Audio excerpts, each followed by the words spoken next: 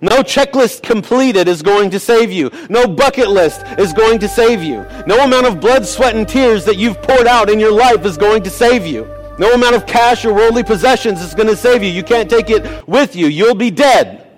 Buddha can't save you. Gandhi can't enlighten you. The Pope can't absolve your sins. The saints can't pray you into eternal life. Muhammad can't fix you. Allah isn't able. No president, no legislation, no Supreme Court justice, no state or nation or leader or celebrity. No one can save you because there is salvation in no one else. That's right, everybody. There's salvation in no one but Jesus Christ. So, this morning we are going to tackle a short video. It's 3 minutes and 12 seconds, as YouTube tells me. I've only seen a really short clip of this, as if 3 minutes isn't really short enough. But I saw just a snippet of this video, and then I was interrupted and had to do something else. But I thought it'd be worthwhile to just kind of watch this and maybe do a little reaction to it and talking through it on the fly, which could be dangerous, right? So this is Rick Warren and Russell Moore. Russell Moore hosts a podcast that's called The Russell Moore Show. Russell Moore so he's the host here, and he's interviewing Rick Warren in this video. Russell Moore is a long, and both of them actually are longtime Southern Baptist guys. Russell Moore has risen to leadership in several roles over the years. He's been a professor at Southern Baptist Theological Seminary, if I'm not mistaken. He was the ELCA, and don't ask me what that stands for. I don't remember, but it has to do with the ethics.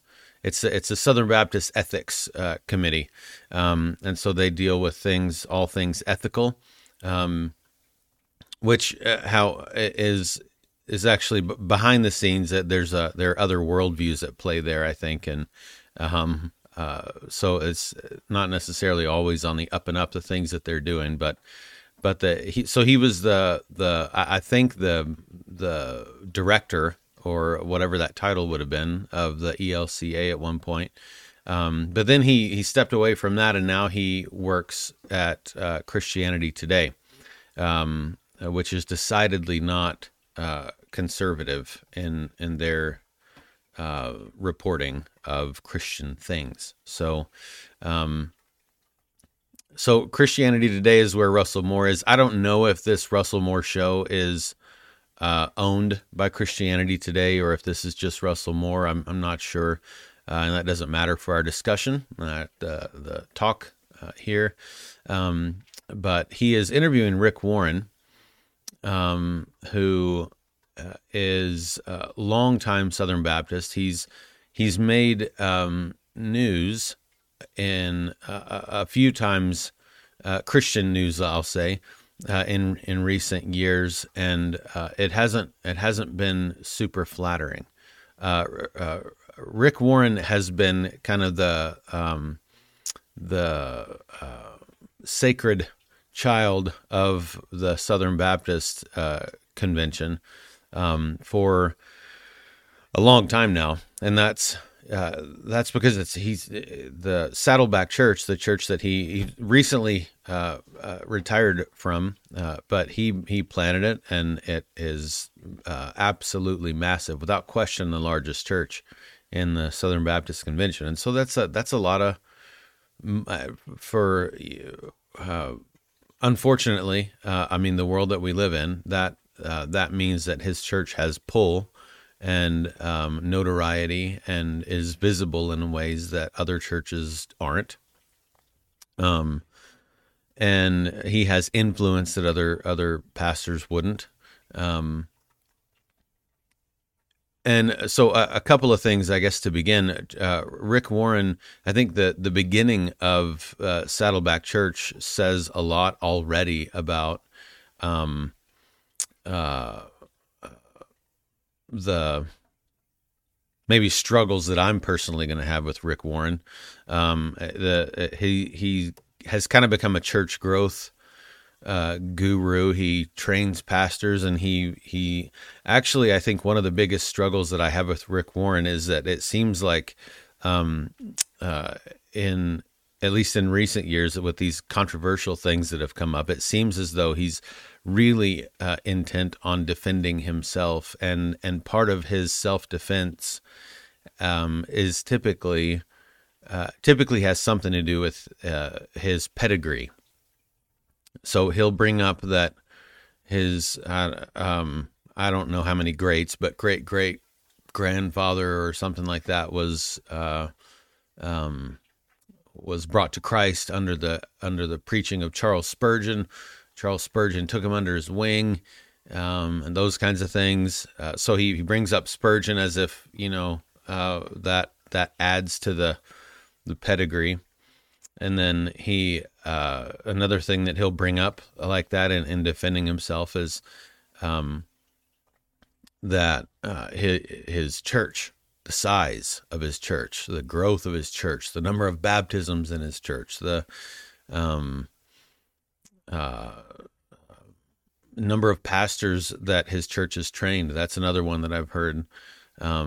In fact, during one, he was on the floor of the Southern Baptist Convention, I think, at one point, and he said, in defense of the position that we're about to see, I think, he said, we've trained more pastors than all of the Southern Baptist seminaries combined. Which has nothing to do with complementarianism or egalitarianism. So it's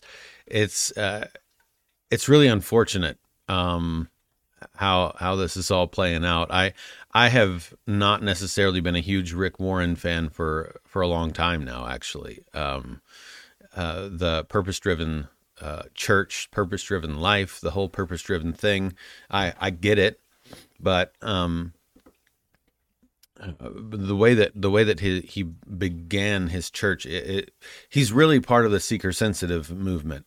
And if you don't know what that is, he's actually one of the beginning big names in the seeker-sensitive movement, and that is,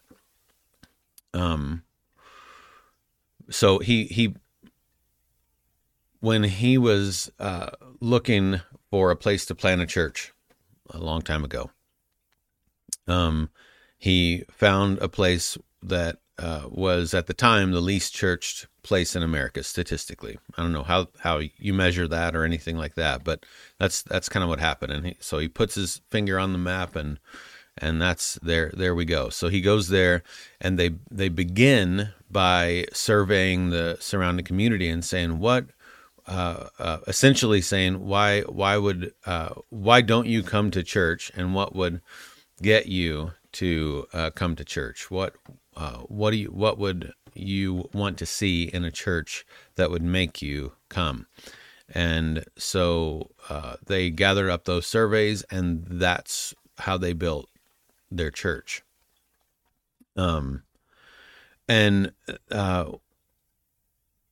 While it's not bad in and of itself to see what a church or what people in the community feel the reputation of church is, or it's not even bad for informational purposes, so you know where your community is at. If you're investigating for the purpose of knowing the mission field you're in more. But certainly it's antithetical to church building to ask the sinners in the neighborhood who do not attend church, do not care about church or things God like, and to ask them, what do you think church should look like? And then go make the church look like that. That doesn't make any sense at all. It's not what the scriptures would tell us to do.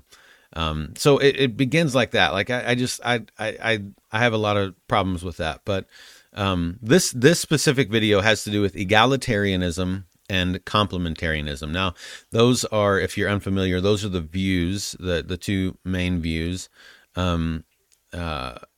between that have to do with the roles of men and women in the church. And really it has to do with the roles of men and women in general in creation. But specifically, this will be talking about in the church. Excuse me. So Rick Warren in recent years has moved from complementarianism, which what this has to do with specifically this video is female elders or no female elders.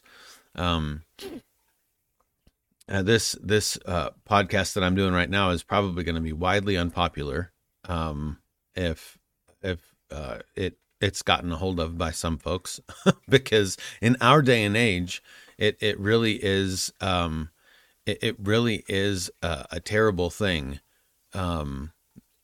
This discussion, it has been beaten to death so often, when the scriptures seem to be pretty clear and not bad. The scriptures teach us that men are to hold the office of elder in the church. And elder and this is where it gets people get all fighty about it. Elder and pastor in the church, in the scriptures, same office, same word. So if you're like pastor, preacher, pastor, main leader in the church, elder, whatever you want to call it, this is what the scripture teaches, that men are to be the elders in the church. And I think as soon as I say that, a lot of anger begins to come up in some, and that's not okay. So that happens because when we hear that phrase, we automatically think that what that means then is that there isn't equality. That what I'm saying by default is that women mean less than men, or that women are worth less than men, or that women can't do the things that men can do. And that's not what is meant there. This is simply, first and foremost, this is simply just what the scriptures teach. And so, believing that sola scriptura, right? Believing that the scriptures are the living, breathing word of God, and that nothing else is.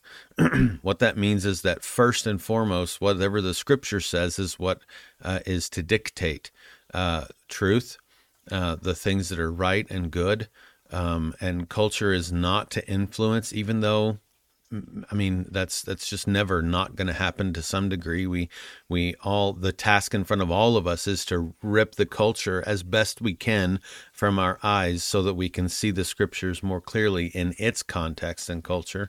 And that's hard to do. And sometimes we fail at it for sure. But in our day and age, we've been influenced since before I was born. We've been influenced in our nation by feminism, by various waves of feminism, and what that has done is it now makes it, we're now in a place, it's been happening for so long that now when we hear about something like this, when we hear a phrase like women can't, and then really anything behind that, it is it's an automatic rage machine that gets built, and this really is a lot bigger than that. And the feminist kind of things that have come up in past years, these ideas, they are a worldview. They're influencing the Christian worldview. They're turning it into an anti-biblical worldview slowly, along with other things, obviously, but feminism being one of those. God, from the very beginning, designed men and women to be different, to have different roles, and I think that the great tragedy in all of this is that women, some women, tend to feel in our nation like the roles that God has assigned are make them less, like their role from God is less important, when nothing could be further from the truth. Just nothing could be further from the truth.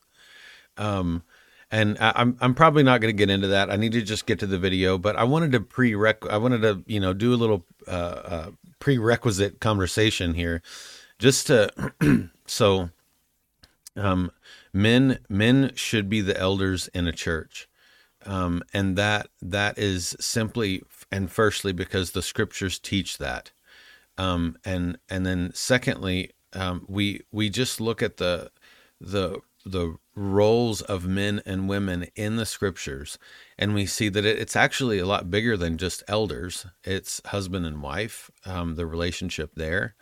It has to do with a lot of things, and God made women differently. God made women with a superpower to be able to bear children, and I would say another superpower of women is to be able to put up with children when they're young, in ways that a lot of men would probably kill them at home.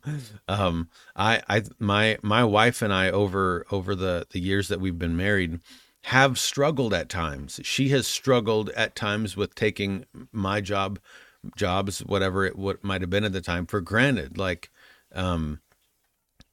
I come home, like the classic, I come home and I'm tired and I don't really want to work more, which is my laziness and my sin, right? But she might build up a resentment toward that. Like, well, I'm here all day working and da-da-da-da-da.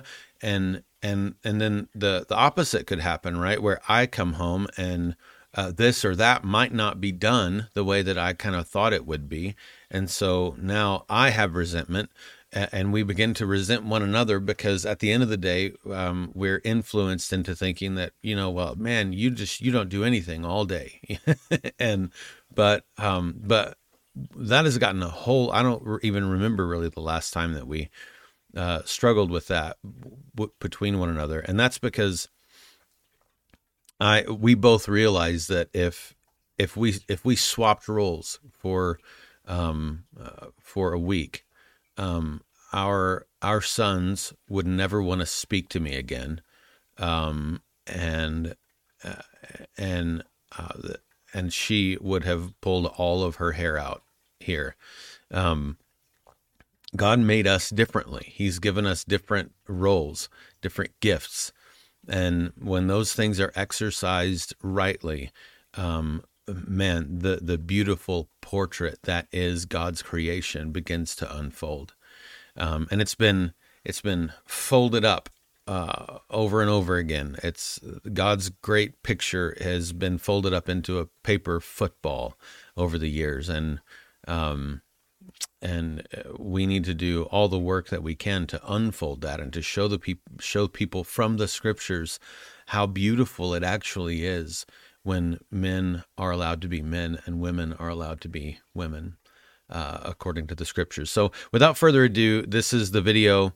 We're going to watch this, take it in, and then we're going to go from there. Okay? I understand why people get upset about this, because I believed the way they did until 3 years ago. And I actually had to change because of scripture. Culture could not change me on this issue. Anecdotes could not change me on this issue. Pressure from other people would not change me on this issue. What changed? So I think that, first of all, I'll just stop it there and say that's a really dogmatic statement to make. And I'm sure he's making that statement because people have claimed that culture has changed him on this issue, or that anecdotes have changed him on this issue. And I think actually the burden of proof is certainly going to be on him to prove otherwise, because the scriptures seem to speak very clearly on the matter. And I don't know what I'm assuming he's going to attempt to go to the scriptures. He's not stupid, right? He's a smart man. So I'm assuming he's going to go to the scriptures to attempt to prove his point. But it will be interesting to see if he deals at all with the scriptures that people utilize to come to the complementarian view. I don't know. We'll see if he does that at all or not. But I think it's dangerous to say culture could not change me on this issue.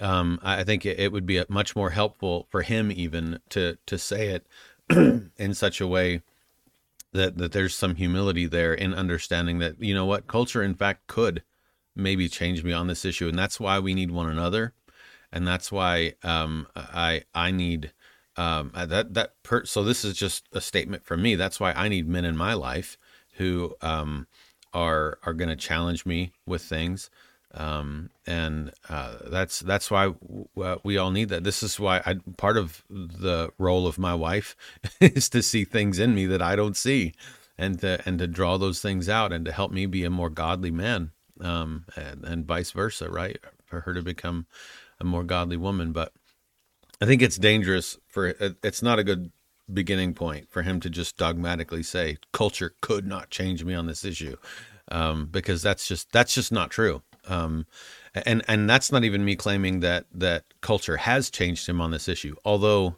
I believe it has. But to say that culture could not change me on this issue, I think is a little bit naive, maybe. But we're going to keep going. Was when I came to confrontation with 4 scriptures nobody ever talked about that I felt had strong implications about women in ministry, and nobody had ever shown it to me. Okay, so this is, no matter how hard I searched, I couldn't find the clip, just the raw clip, anywhere. So this is a guy who has put this together, and this is his thing. So I don't know what this is going to say. But he's going to give. Now, Great Commission, go, make disciples, baptize, teach. You can't say, well, the first 2 are for men and women, the last 2 are only for men, or maybe just ordained men. Okay.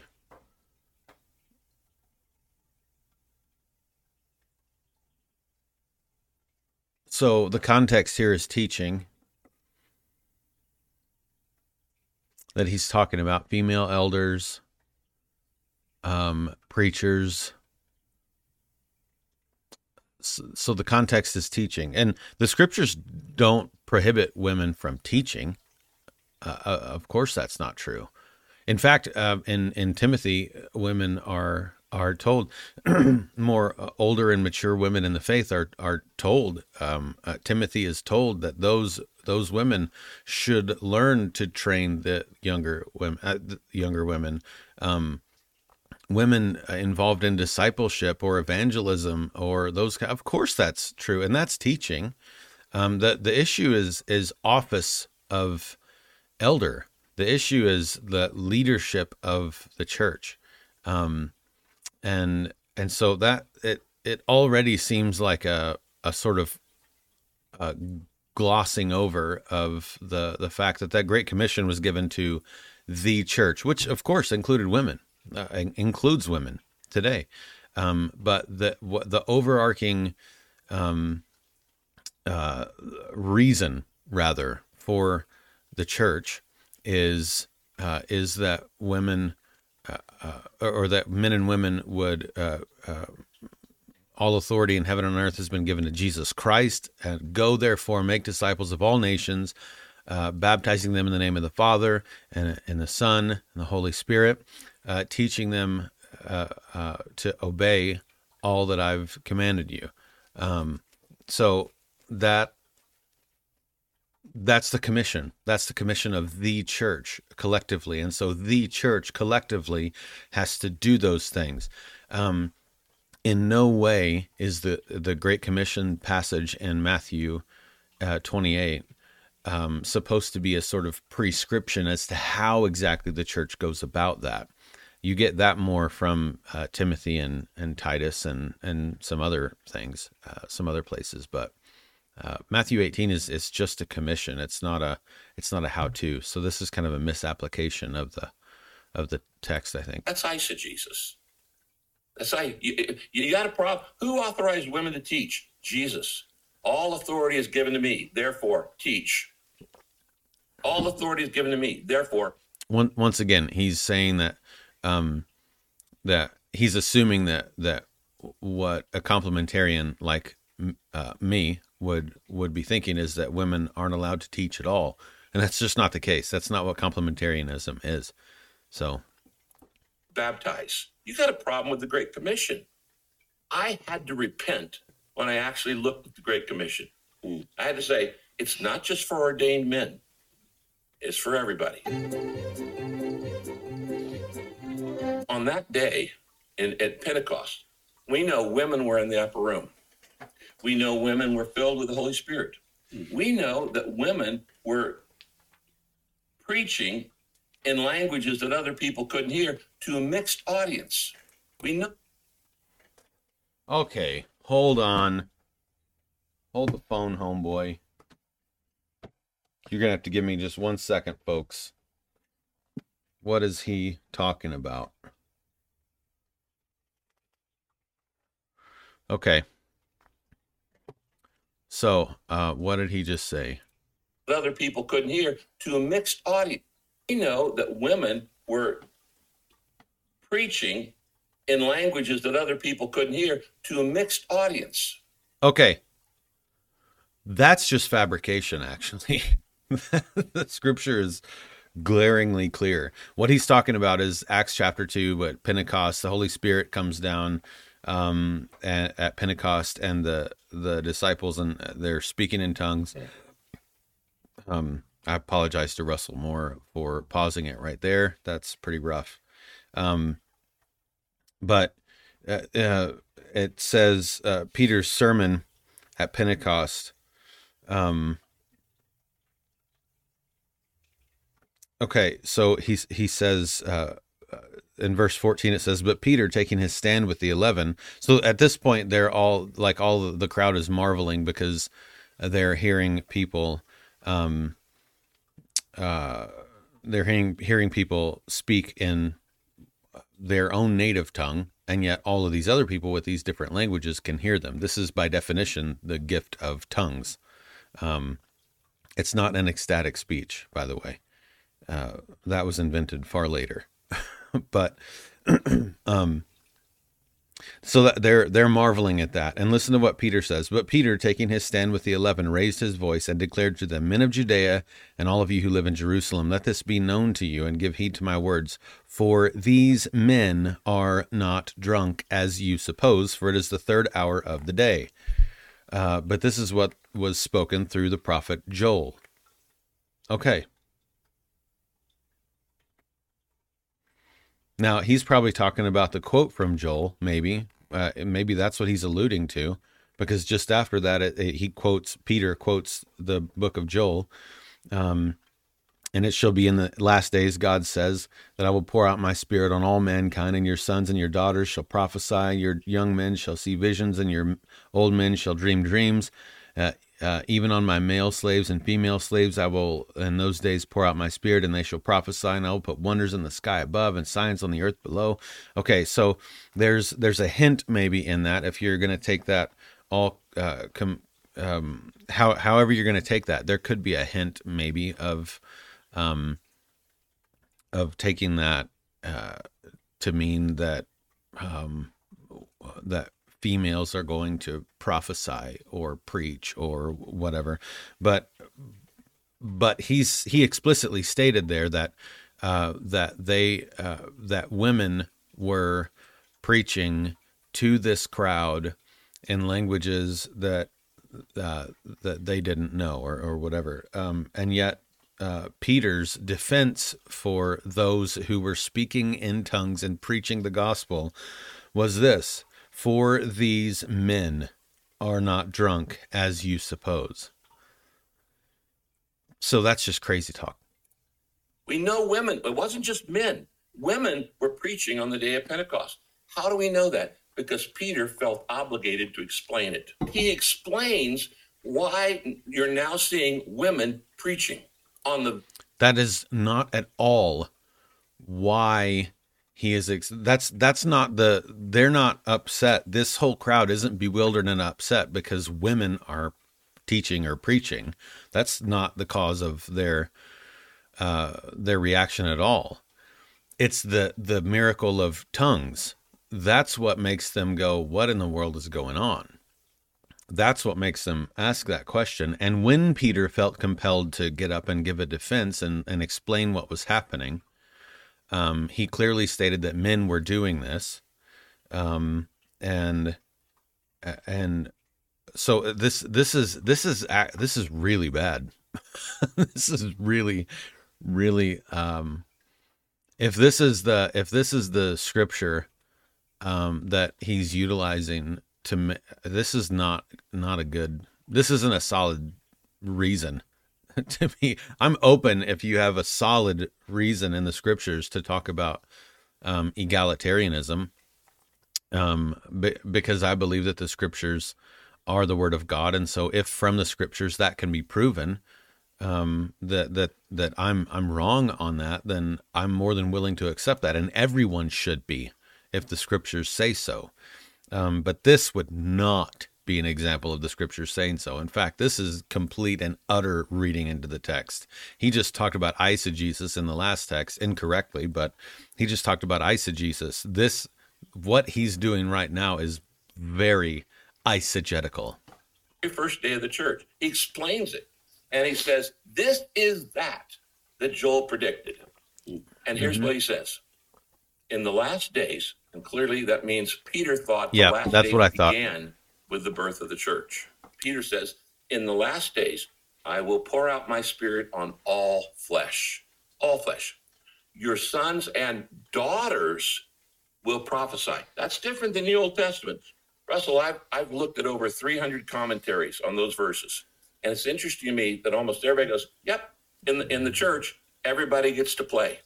Everybody gets to preach. Everybody gets to prophesy. And the people who don't like that ignore that verse. John MacArthur doesn't even cover that verse. He just skips over it. That's because that verse actually doesn't have a lot to do with female eldership. Okay? I've already stated that even as a complementarian, that doesn't mean that women have no teaching role in life or even in the church. Of course, that's ridiculous. This is about the role of pastor, the role of elder, which other places in the scriptures very clearly teach is not the order that God created things to be in. The very first Christian sermon, the message of the gospel of good news of the resurrection, Jesus chose a woman to deliver it to men. He had Mary Magdalene go and tell the disciples. First Christian sermon. Okay, that wasn't a sermon. First of all, I wish that was as easy as it was. But that was that. So he's actually doing some things either so subliminally that he doesn't get that he's doing it, or intentionally to frame the conversation and to keep it where it needs to go. I don't know, and I'm not going to presume, but he's actually building his case by saying some things that just are inaccurate. When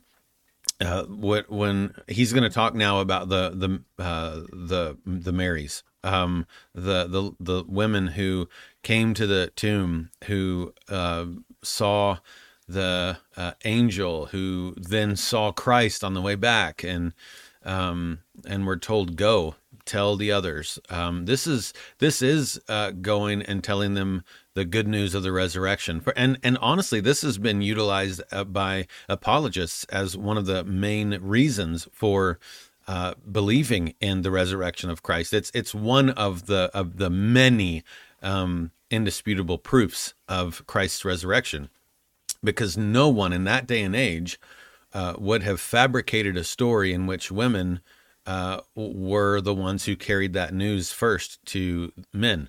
It just wouldn't have happened. And so this was in part a proof for the truth of the resurrection, because no one would have fabricated it that way. He's so far, he has not presented one shred of evidence in one scripture that would lead anyone down a hole to believe that females should be or biblically would be prescribed or allowed to be in that church leadership role of pastor or elder. I'm just, not only am I not convinced by these things, but I think that there's some fabrication here, there's some exaggeration here to try and prove his point, and this isn't a good look for the Warrenator. Message of the gospel of good news of the resurrection. Jesus chose a woman to deliver it to men. He had Mary Magdalene go and tell the disciples. Now, that clearly wasn't an accident. It was intentional. It's a whole new world, baby. Now he has a woman go tell the apostles. Can a woman teach an apostle? Evidently did it on the first day. He chose her to be the first preacher of the gospel.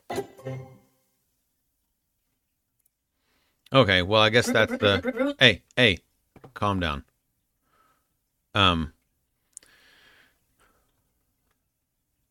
There's no end to the